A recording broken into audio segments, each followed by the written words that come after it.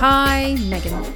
Welcome to Bad Movies Rock. Thank you, Megan. Megan, welcome to Bad Movies Rock. How are you today? I'm doing pretty well. It's a little bit warm, but okay. you know, not terrible. Oh, okay. I'm still living in construction land. Yes. Mm-hmm. It's starting to look good. I've seen some pictures. Yeah. Things are coming together. Yeah, we can use the kitchen again. We have plywood countertops that we can put things on. Now, is that I mean, it's a surprising choice for a new kitchen, but, you know, I like the kind of industriousness of it. Yeah. And if you just put some contact paper down on those babies, you can wipe them down. And, you know, you could change the contact paper every few years, so you can have a marble-looking one. You can have a checkerboard one. Mm-hmm. You could have one that's just kind of bright green. Yeah. So many options. Versatility is really what we were going for. Mm-hmm. You know, the thing that I am loving about this is, I mean, just the sounds, the mess, the disruption, all wonderful. But my favorite is that, you know, I live in Vermont. And so, of course, the contractors are Vermonters. And there is something special about Vermonters. I've said it before. I will say it many times. There are many different varieties of Vermonter, but Vermont contractors are just the epitome of people who can do so many things. I mean, contractors in general are fucking incredible. Yes, for sure. The skills, the planning, the execution, what they know how to do, what they can do, what they've learned to do, all of it is math and geometry and being able to see something ahead, like just look at a space and know, like their ability to deal with just abstract concepts and then turn them into concrete functional things that we all need is invaluable and amazing. And it really is. I mean, I lived with a contractor my entire life, so it's one of those things that I appreciated and understood. I never actually saw him do anything useful, though. Oh no, well, of course not. Which is not why at your house. Which is why we now have hired people to deal with the train wreck that is our home. And just there were holes in the ceiling, people. Like the flooring is coming up. I had to keep food in like a bookshelf in my room because there just wasn't cupboard space. It's not a good situation, and it's all being fixed, and it feels magical. We have a pantry. They built a pantry. It's gorgeous. They were legitimately shocked that the deck had not fallen down on its own. But it is nice to be around. It's so many super skilled people who are actively using those skills. Also super duper humbling because I'm sitting here, sitting at my computer, editing a podcast, playing video games, and these motherfuckers are destroying and rebuilding a house. And when I say destroying, it's precision destruction. When you do demo, it's not like just wildly swinging a sledgehammer. You have to leave the things that need to be left.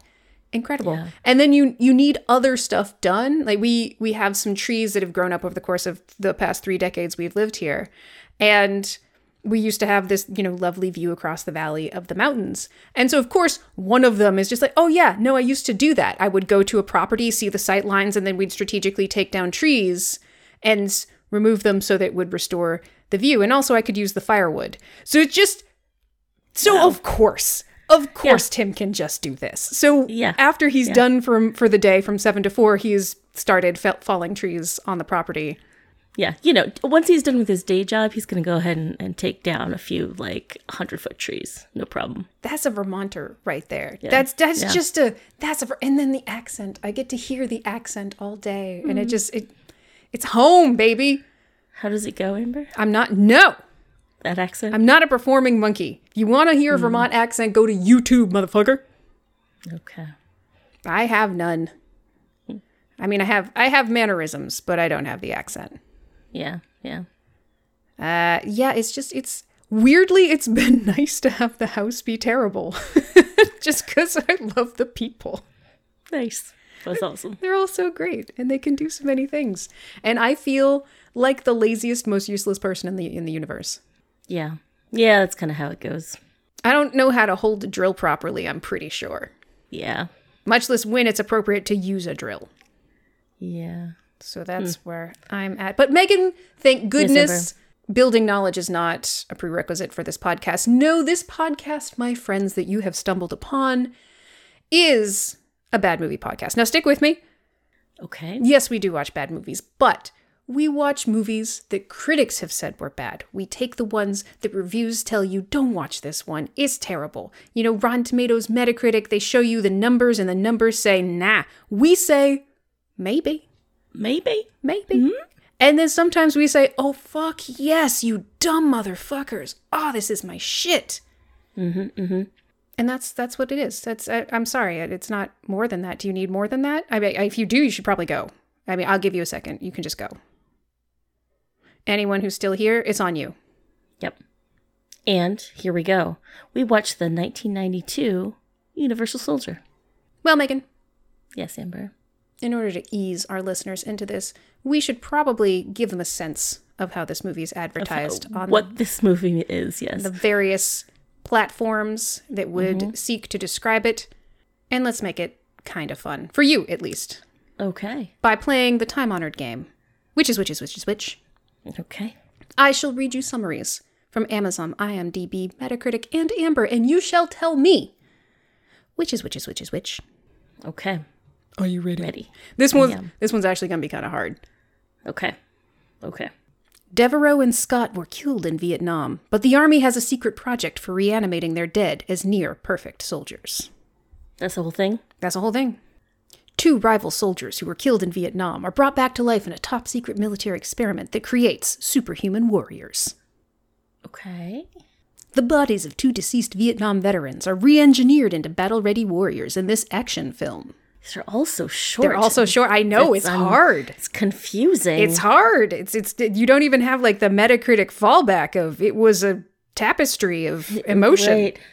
And they're so short that like they're not like they're pretty close to the truth, which means I can't find the one that's just outwardly like you can't find Amazon. I know. Which is Amazon, yeah. Yeah. And the final one. Yes. 2 soldiers killed in Vietnam are reanimated in an attempt to answer the age-old question, can you ethically source super soldiers? Oh, you made yours short too. How do you know that's mine? You haven't played the game yet, Megan. Sorry. Okay. I'm going to go with Metacritic, IMDb, Amazon, Amber. That's fucking creepy. That's fucking creepy. There was nothing to go on there. You had nothing to go on. That was bland. It was short. No, you cheated. You're a cheat. Or a witch. One of the two. Yeah, one of the two. Or both. A cheating witch. You could be a cheating witch, which is worse than either of the other options independently. A cheating witch playing witch is wrong. You're right. Anyway, congratulations, I guess. Thank you. They were very short. Wait, I can keep mine short too, okay? Yes, of course you can. I can follow the lead.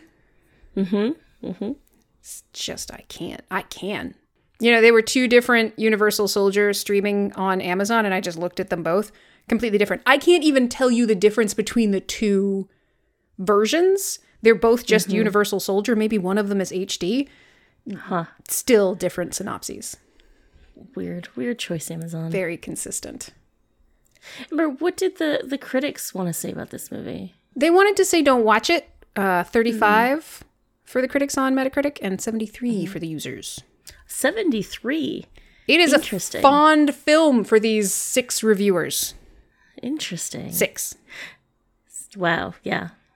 We've got 34 for the critics and 46 for the audience score on Rotten Tomatoes. I assume more people scored it on Rotten Tomatoes. Yeah, over 50,000. Wow. Rotten Tomatoes really wins on user scores. They're yes, it does. Metacritic, I don't think even touches their numbers. Yeah. Well, certainly not 6 to 50,000. Yes. And then what did the critics say, Amber? Like with their with their words? Were there word holes, yeah. For the most part, nothing good. There was a lot of it's derivative. There was a lot of Jean-Claude Van Damme and Dolph Lundgren can't act. They're interesting as soup cans, as one reviewer said. Soup cans? Yeah, I don't know why that was, Interesting. I think my favorite diss of that was when they said they were more realistic as stoic cadavers than once their memories start to return.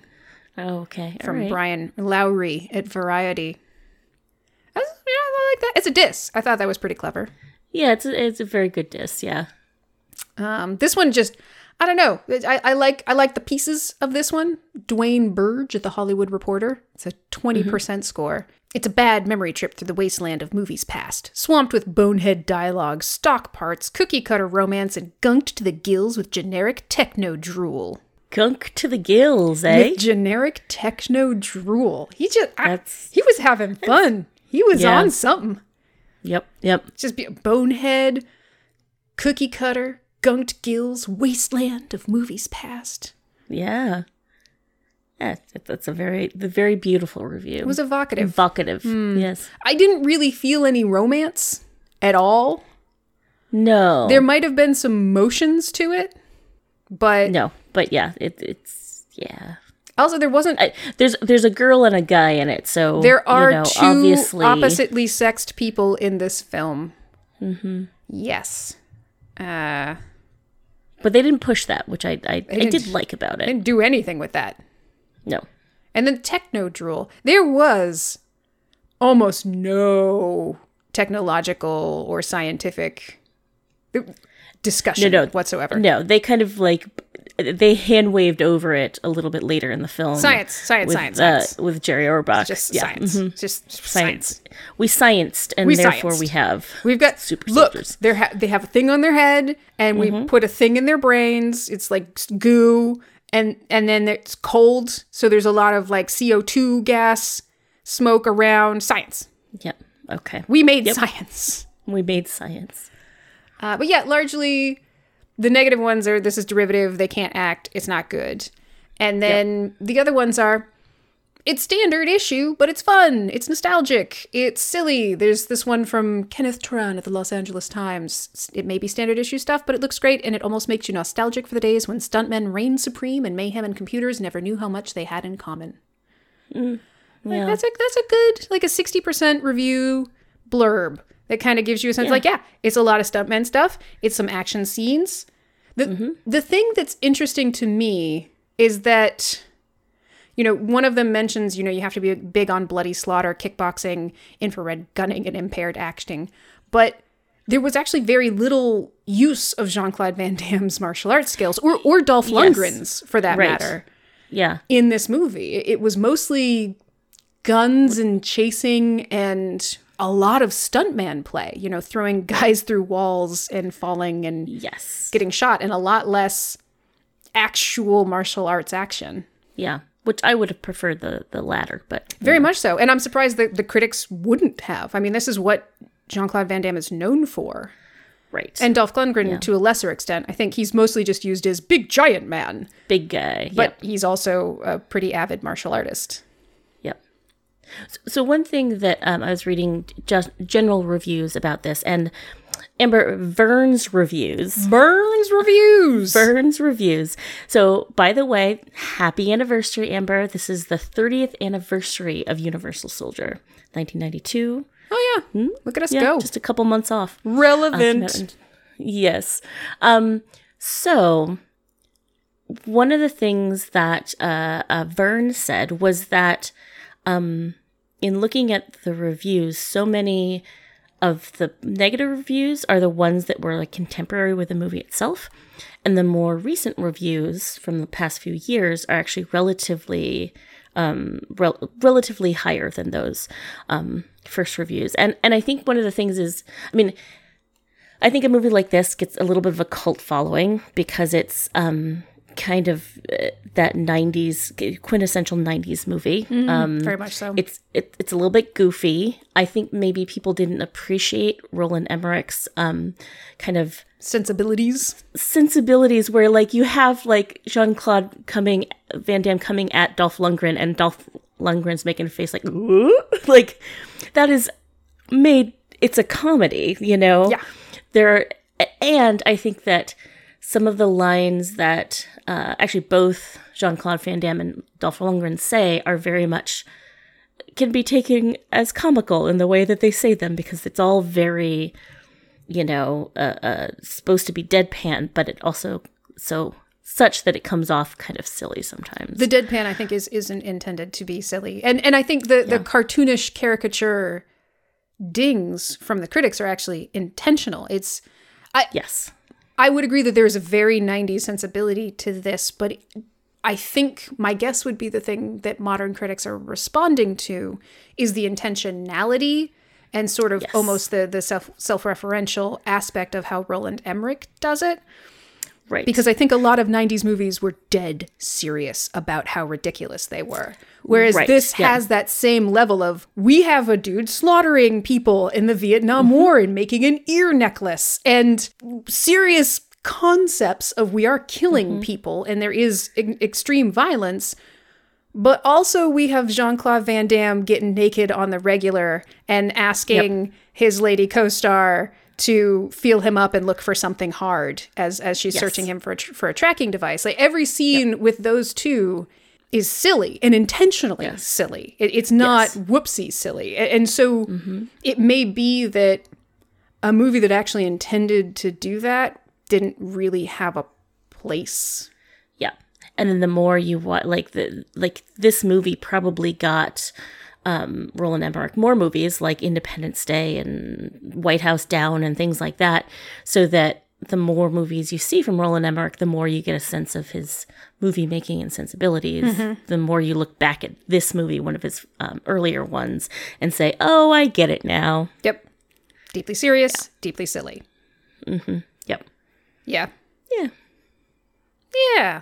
So it's I don't think 35 is necessarily, especially for a 90s movie. This does what a 90s movie does. Maybe it's not shiny and new, but it's entertaining. It's fine. It's entertaining. And I'm surprised the critics were so down on it, beyond the fact that it may just not have had a good genre niche to slide into. And so what they're looking for, they didn't get, and what they did get didn't match up with the other aspects of the film, perhaps.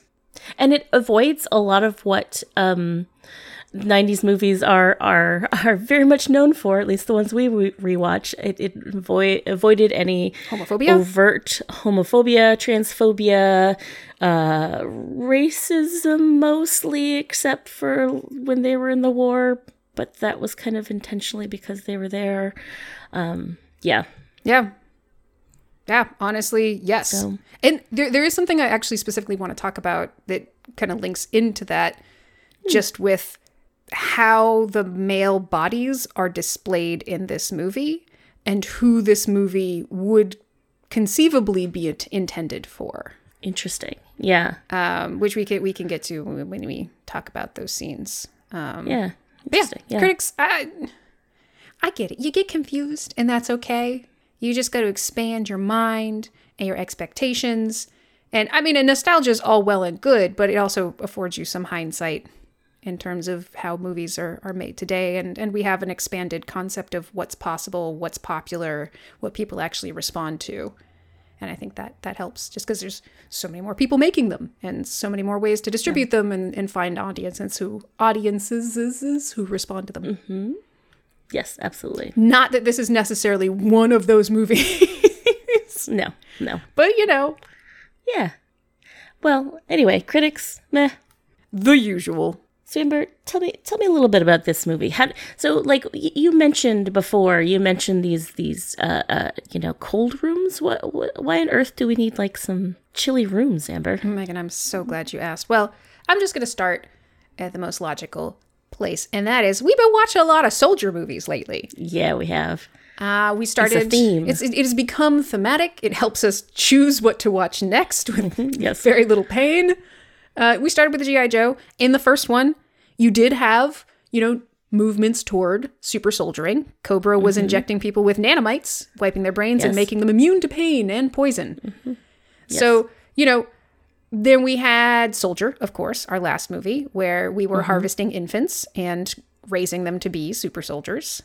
Yes. And now we have, the movie starts with two soldiers in Vietnam, Lundgren and Van Damme, Andrew Scott and Luc Devereaux.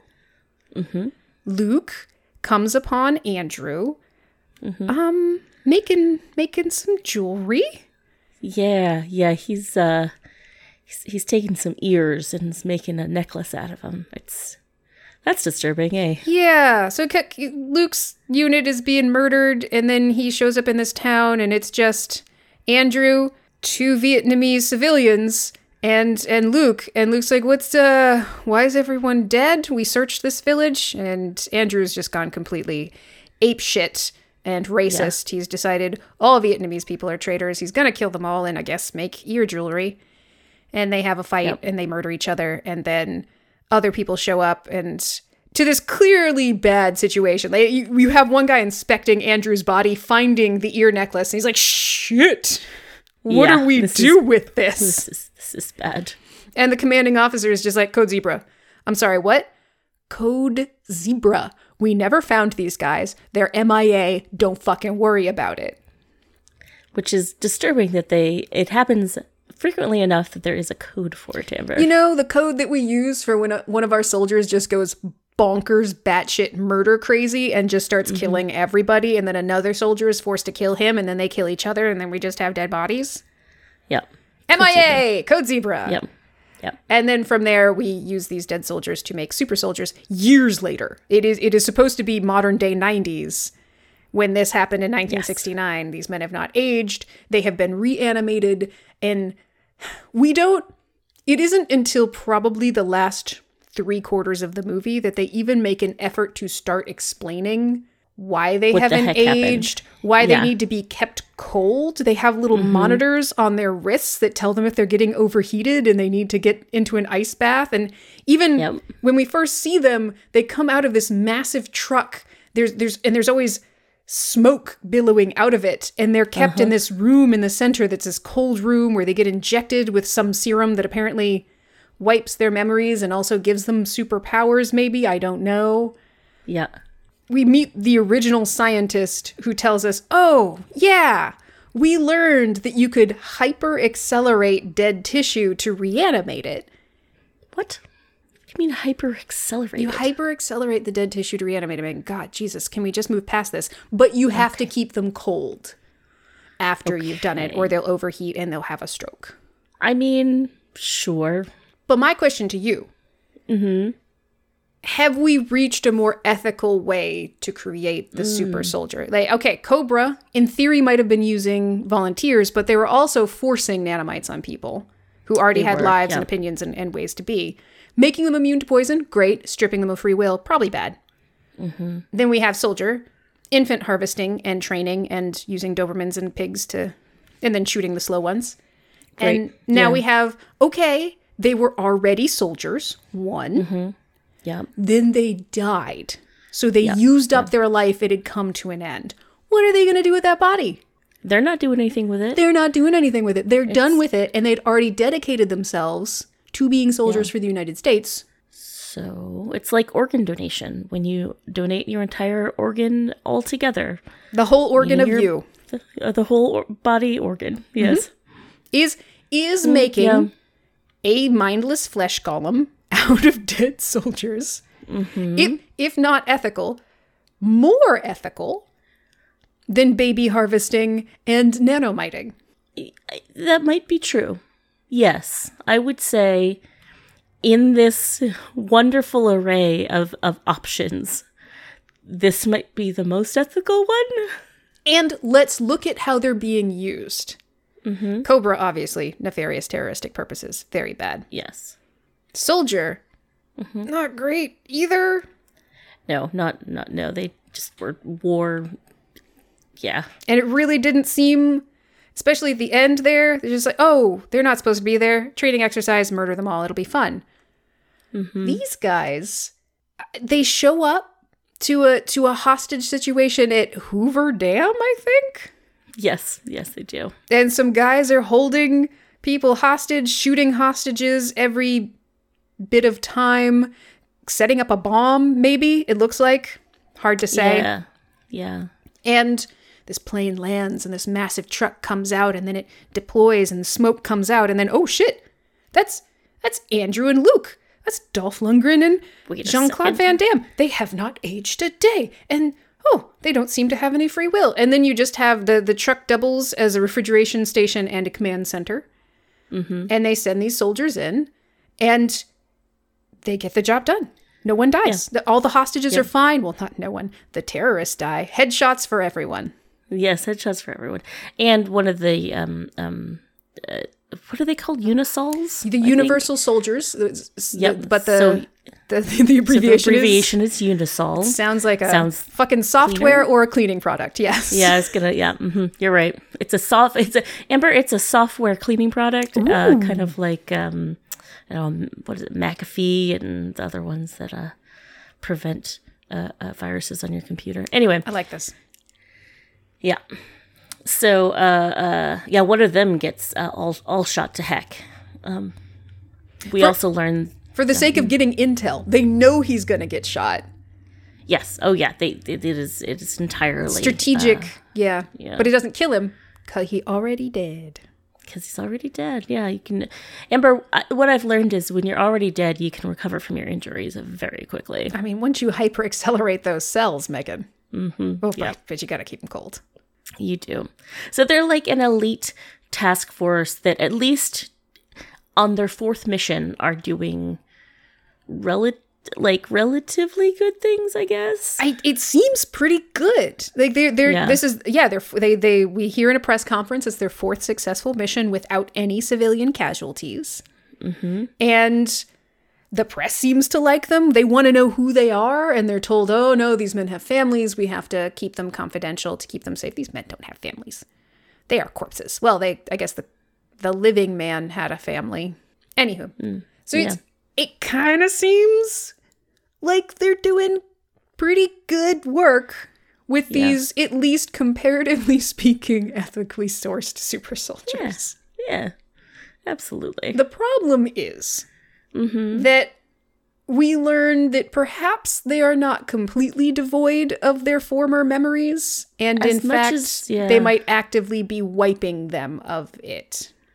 Right. So yes. So they and like you said in your earlier, that they've taken at least some of these soldiers from this Zebra operation, in which they know someone just was making an ear necklace, and they put two people that were in the same in that same battalion and killed each other into this program together. And guess what? These memories start coming up, and they become bitter rivalries all over again, Amber. Indeed. Luke, the one who took down Andrew, starts to remember that fateful night.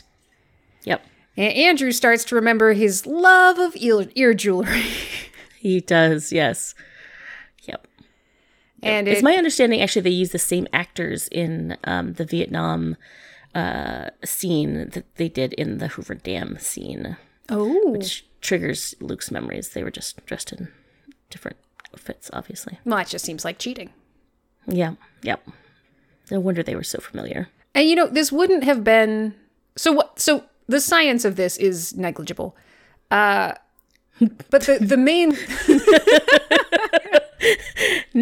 negligible ever. as well as negligent, because we not only don't really learn like what they're using to wipe their memories or whatever, and how they're making them super healing and super strong, or what is hyperacceleration? What is it? Doesn't matter. But don't use the body. We know this. You don't cut hands off of serial killers and attach them to people. You don't use brains from killers and put them in Frankenstein monsters. And you certainly don't use the entire brain and body of somebody who started making ear jewelry. Yeah. Yeah, come on, people. You got to be smarter than this. If you're going to do that, you certainly don't, when they start to get their memories back, say, nah, it's gonna be fine.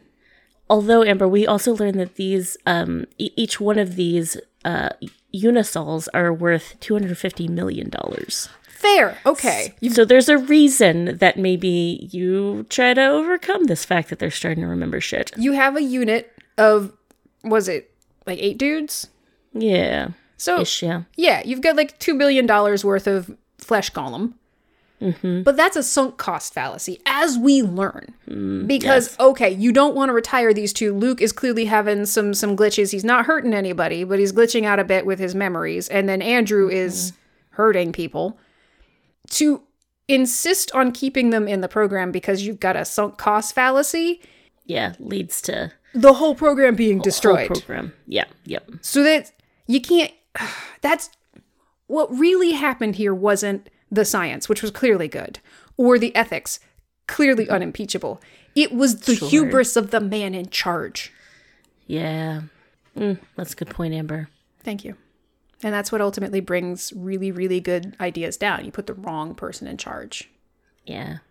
He makes bad choices. Because after this very, very good 4th mission where they save all the hostages, a reporter, Allie Walker plays Veronica Roberts, our intrepid reporter. She loses her job when she shows up at the Hoover Dam to do some reporting. And she thinks, I can get back in if I make my cameraman come with me to go to this secret military base that has terrible security. And I'll just wander around and try and find these soldiers that no one will let us meet. Yep. But Andrew's starting to get his memory back. And he shoots the cameraman. And then Luke, who's also starting to get his memory back, saves Veronica. Yep. And they go off on a fun adventure together while at first the army is trying to find Luke. And then as Andrew gets more and more of his memory back, Andrew sort of takes over with murder. Yes. And it becomes sort of a... Yeah. 1v1. 1v1. Yeah. It's not the army anymore. It's just sort of crazy revenge stuff. Right. Because Andrew literally takes down all the scientists who are working in this vehicle and ends up getting a bunch of the other soldiers killed and all of that. Yeah. Yes. Yeah. Whereas Luke is just sort of on a fun trip with Veronica. Yes. Sort of recovering his memories. And there doesn't seem to be that much of an end game. With what Luke wants beyond keeping Veronica safe. He also wants to go home, Amber. Once he realizes he has a home, yes. But that takes some time. Yes. And we're told later on by Jerry Orbach, the kind of head scientist, that, what was it, Amber? They get caught in, they've got a when they die, their brain goes into this, like, loop. Traumatic memory loop from the time of the moment of their death. Yeah. I can't remember the exact term that he used to make it sound sciencey, but... Right. So all Luke wants to do is go home, and all Andrew wants to do is murder and make ear necklaces. Yes, because when Luke died, he was like, my tour's almost over. I just want to go home. Please stop making ear necklaces. And Andrew was like, I want to make ear necklaces and kill everyone. And then they shot each other. So I guess they're stuck with their last deep wish. Yeah. And that's largely the movie. Is sort of a buddy road trip comedy with Luke and Veronica. Yes. And Andrew just killing his way across the country. Yeah. And of course, Luke and Veronica have to find ice everywhere they go because in order for Luke to recover and not to have this stroke, they just get bags of ice and put him in, a trunk, a bathtub, etc. And as we learn on the truck, these men, when they are not being deployed, are stored on the command center's science cool truck. In the middle of the truck, in this glass enclosure where they're all just sitting in chairs, and they are fully nude. Yes. All of them, all the time. Yep. They strip, and then they get in these chairs, and they sit in these chairs naked, where it's presumably cold. And so every time they need to cool Luke down, they put him in a tub with ice, and he gets naked. He always gets naked. Yep. Clothes need to come off. So we see a lot of very well-built men very naked. Yes, we do. And we see just all of Jean-Claude Van Damme, at least the back view. Yeah, from behind for sure. Like 2 or 3 times. Yes. For extended periods of time as he's trying to cool off. Which is interesting because that is the Veronica, essentially the only woman in the movie, it does not wear, it is, there's no, She's dressed very practically. Yeah, yeah. The voyeurism is entirely on extremely well-built male forms. And this movie, it's an action movie. It's a shoot-'em-up action movie. In the 90s, your assumed audience is dudes. But the physical form nudity voyeurism is entirely very well-built men. And I'm not going to draw any conclusions from that. It's just different and interesting to me. Yeah. That you have like, literally on display fine physical specimens of all races. Just naked. Just naked. For no real practical purpose. If you have a super cooled room, I don't think a couple millimeters of cloth is really going to make a difference. Sure, take off the body armor, but do they need to be fully nude? In this world, yes, Amber. In this world, they do. And so like the voyeurism is entirely pretty naked dudes. Yep. Yeah. It intrigues me. It's very interesting. So you mentioned that Ali Walker's character, Veronica, is the only woman in the movie other than two mothers that have brief moments. And one of the critics mentioned romance. Nah.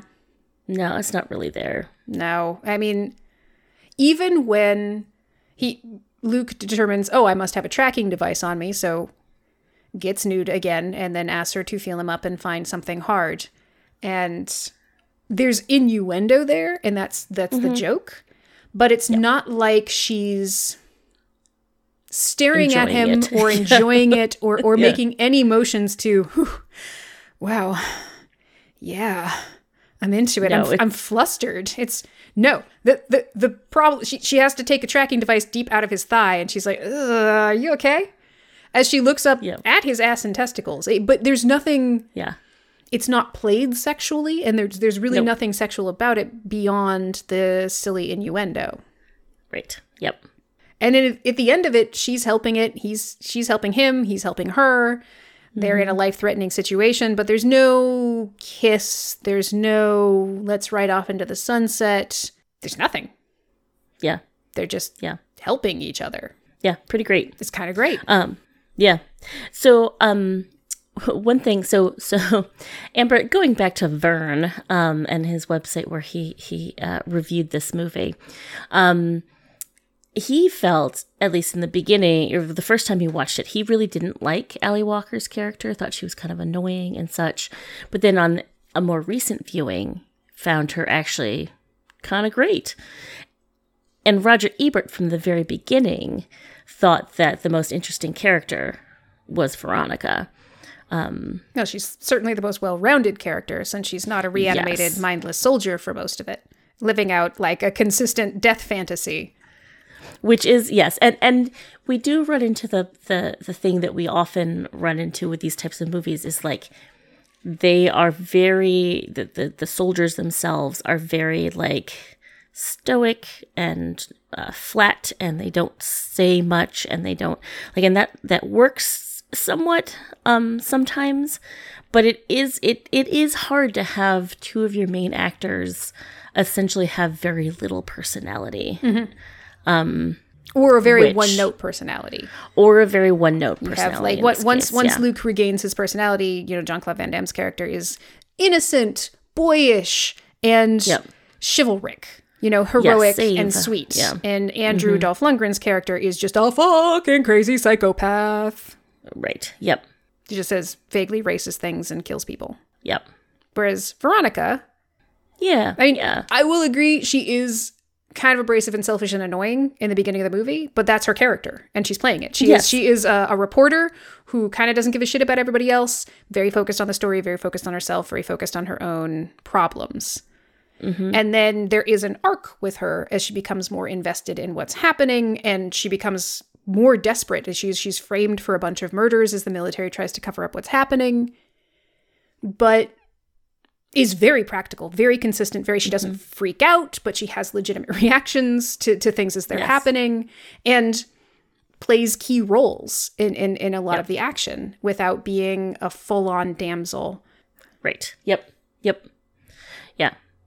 And Roger Ebert kind of ended up saying that if she can sell this dialogue, she can play anything. She was very good. Yeah. She was very good, yeah. I actually really liked her character quite a bit. And I like Ali Walker. I never really watched The Profiler, but which was her main thing. Her big thing, yeah. She's worked consistently. But yeah, I've always been kind of fond of that actor, and I thought she did an excellent job with the character and the dialogue. Yeah, absolutely.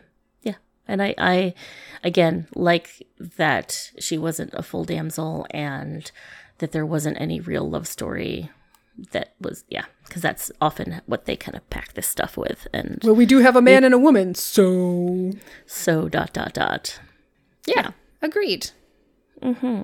And we would be remiss if we did not discuss action in this action movie. Yes, yep. Are you ready to talk about that? I think so. Okay. Let's. Jean-Claude Van Damme and Dolph Lundgren are accomplished martial artists. Jean-Claude Van Damme specifically is well known for his skills. It's kind of the whole thing. No, not much of that in this movie. Which is disappointing. I would have enjoyed more of that, but they stuck with the standard 90s tropes of blow 'em ups, car antics, pushing people through walls, etc. Run and gun, throwing people around. There's a scene where he just runs through every wall in a motel. That poor stuntman. Yeah. And there's a few moments. Probably one of my favorite scenes, of course, is the diner scene. Yes. Yep. Where he rediscovers food. I guess they do not give them food as super soldiers. Yep. They must get injected with sustenance. And when he discovers food, he eats, I don't know, all of it. All of it. They just keep bringing him plates, and he's just clearly thoroughly enjoying them. And finally, this pretty grumpy waitress. I'm sure she's had a fucking day. Yeah. But she finally approaches. How are you gonna pay for all this? I don't know. And Veronica's, she was with him in the beginning, and then she went to take a phone call. So they could just wait and see if maybe she's the one who's going to pay. Instead, she calls out the chef, and he wants to know how he's going to pay for it. And Luke is just letting him know it tastes really good, and he's thoroughly enjoying it. Yeah. And then they start to attack him. He doesn't want to hurt him. But it doesn't. If they attack him, he's going to hurt him. But it's very efficient action. It's just sort of an elbow, a knee, a head into a table, as most of the diner comes at him for some inexplicable reason. Yeah. Yep. I mean, after you watched him plant the first 3 guys, you would think, I would not get up. There's some guy who gets up again. It's like, are you kidding me? None of you have landed a punch on him. Yep. You really think you can do it after he's already knocked you out for a few seconds? And he maintains this same sort of open, naive, I just want to eat. Why are you doing this? Yeah, exactly. I haven't eaten in what's probably 80 years. Can I please just eat? So hungry, and this tastes so good. Yeah. It tastes good. Your food is good, man. Yeah. Yeah, I mean, it's probably the most martial artsy scene that happens in the movie. It's also clearly played for comedy, and so it's a nice little moment. And you have the showdown between Lundgren and Van Damme at the end is pretty hands-on fisticuffsy, but it's a more throwing people through walls and punching, and it's a little straightforward, very 90s white guy action movie. Very straightforward. Andrew gets shoved into a thresher and gets, spit out.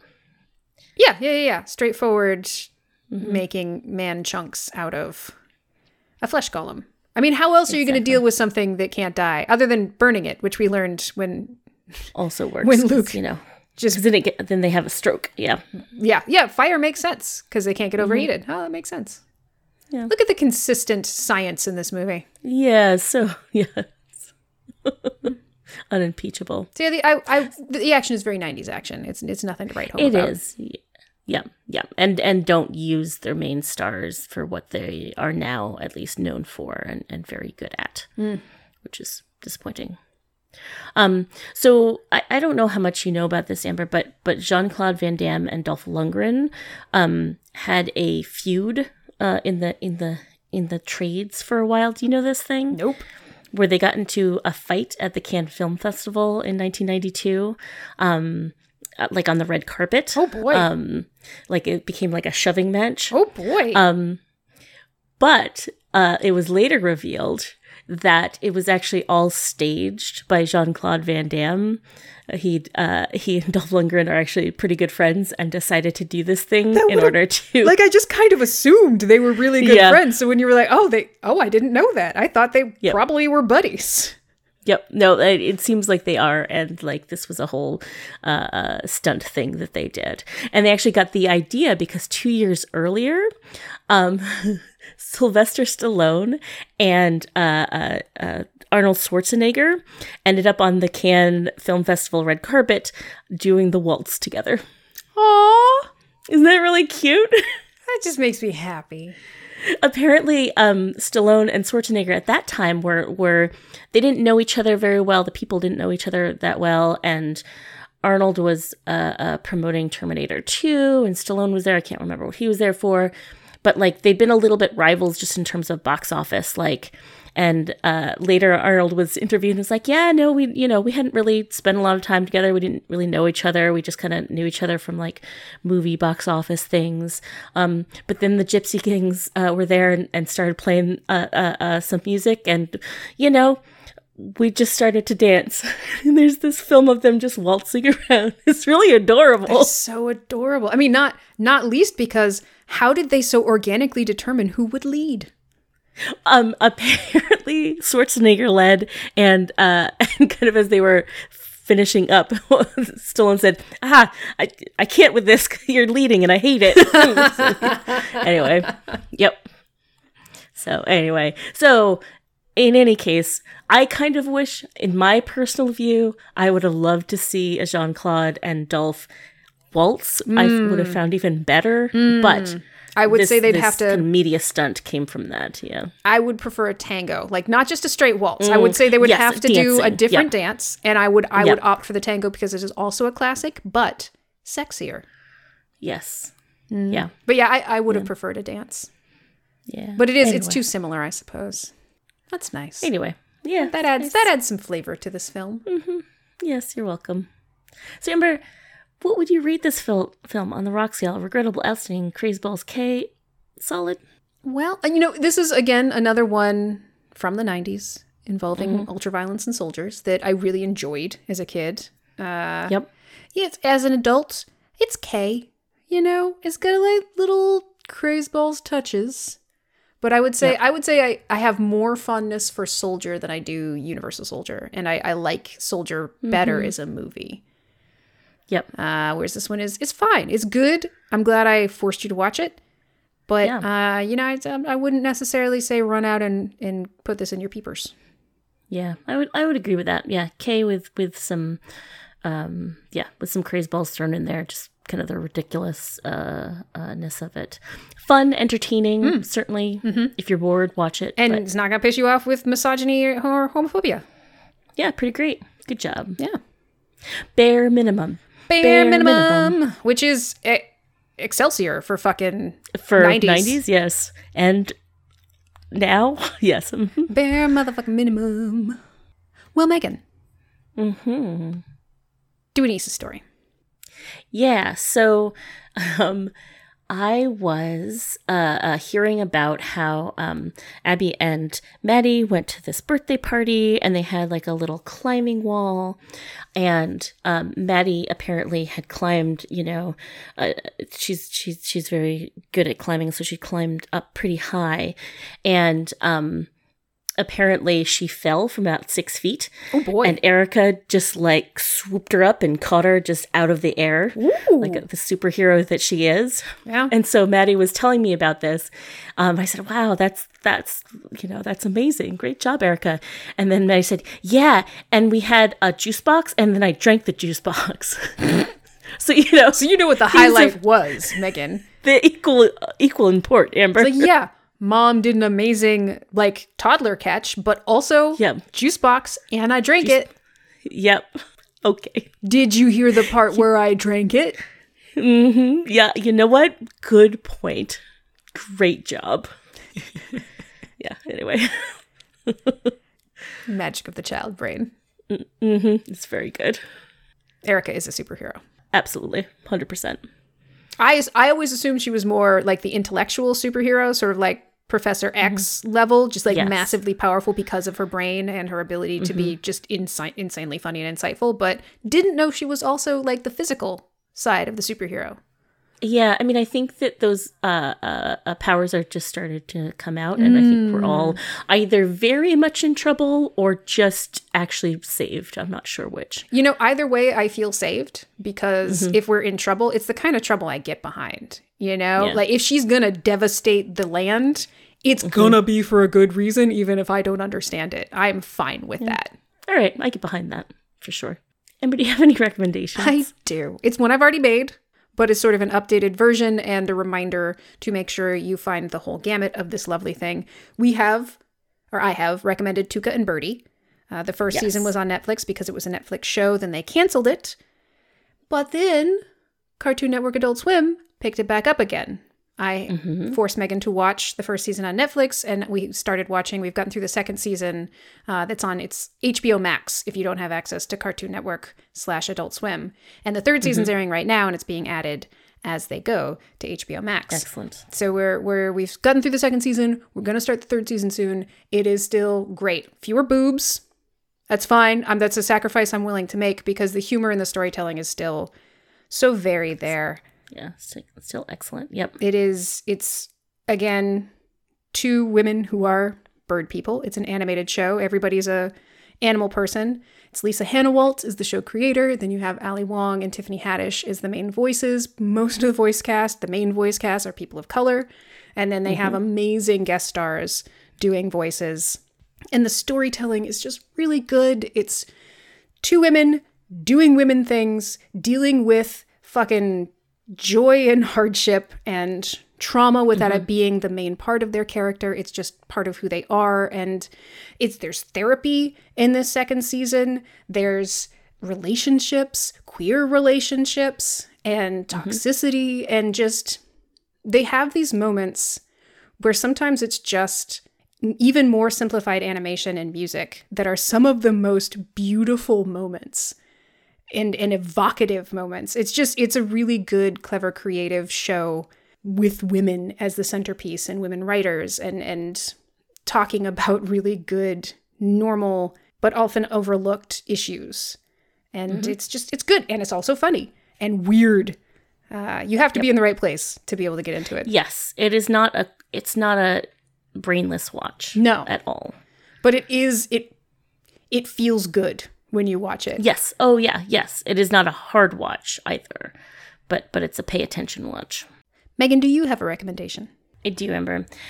This is also going to be kind of a repeat recommendation, but I'm okay. As you know, at least, Amber, this is the summer of the Italian ice. Sure. I've declared it such, and that makes it such. So I've already said this. I've made my own Italian ice at home, how delicious that is. But now, Amber, I am prepared to give some ratings of store-bought Italian ices. I know this is what everybody's been waiting for. First, actually, I'm going to start off with the two major Italian ice places, like places that will give you like a cup of Italian ice, are Ralph's and Rita's. Ralph's is amazing. Rita's, don't even bother going.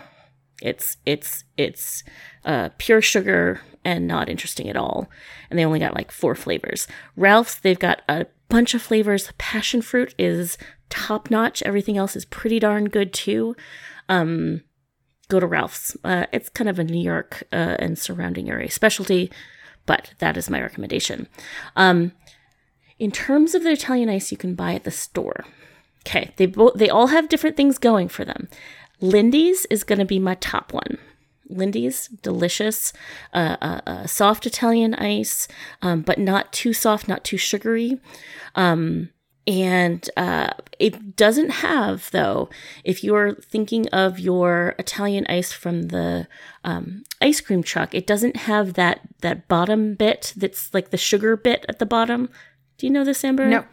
Did you ever get Italian ice? Had from Italian the ice in cream truck? decades. Okay. So if you want that, so what it is like there's a bottom bit of the very bottom of the Italian ice cup is kind of a more icy but like super sugary part, which is delicious. And if you want that in your Italian ice, you want to go to Marino's Italian Ice in the grocery store. That Italian ice is really good for that reason.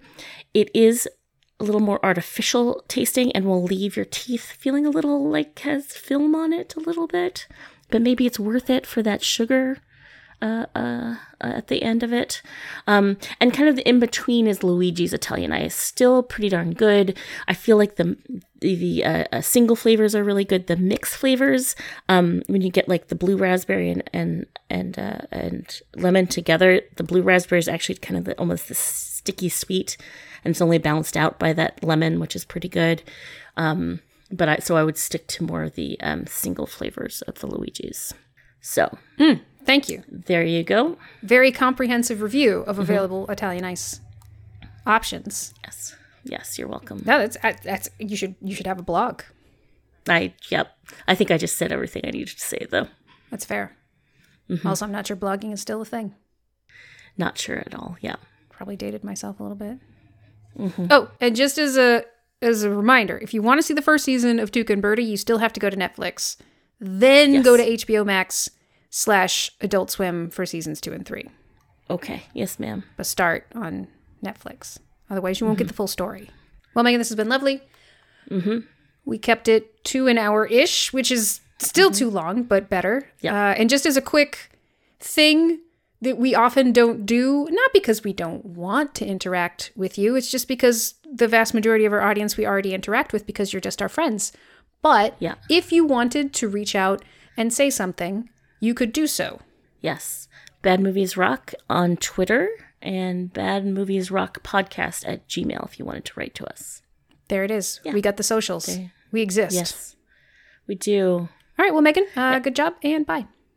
Thank you.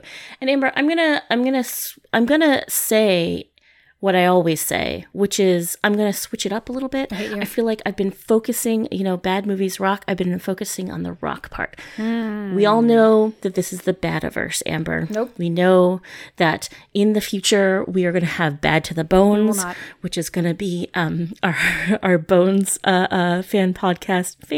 Maybe our Bones podcast. Let's just go with that. So I realize I need to expand my quotations a little bit. Really don't. I'm going to say you've just exhausted rock shit, and now you need to move on to something else. Don't fucking play. No way, Amber. I've got plenty of rock shit. I don't know what you're talking about. But I will end like I always do by quoting Oscar Wilde saying, "It is absurd to divide people into good and bad. People are either charming or tedious." I mean, yeah, you fucking quoted Oscar Wilde at me. I can't get mad at that. Generally speaking, he's right or he's wrong in a fun way, and I still get behind it. Yeah. Yeah. Charming or tedious. You know which one you are. You do. Look in the mirror, folks. Goodbye, Amber. Goodbye, Megan.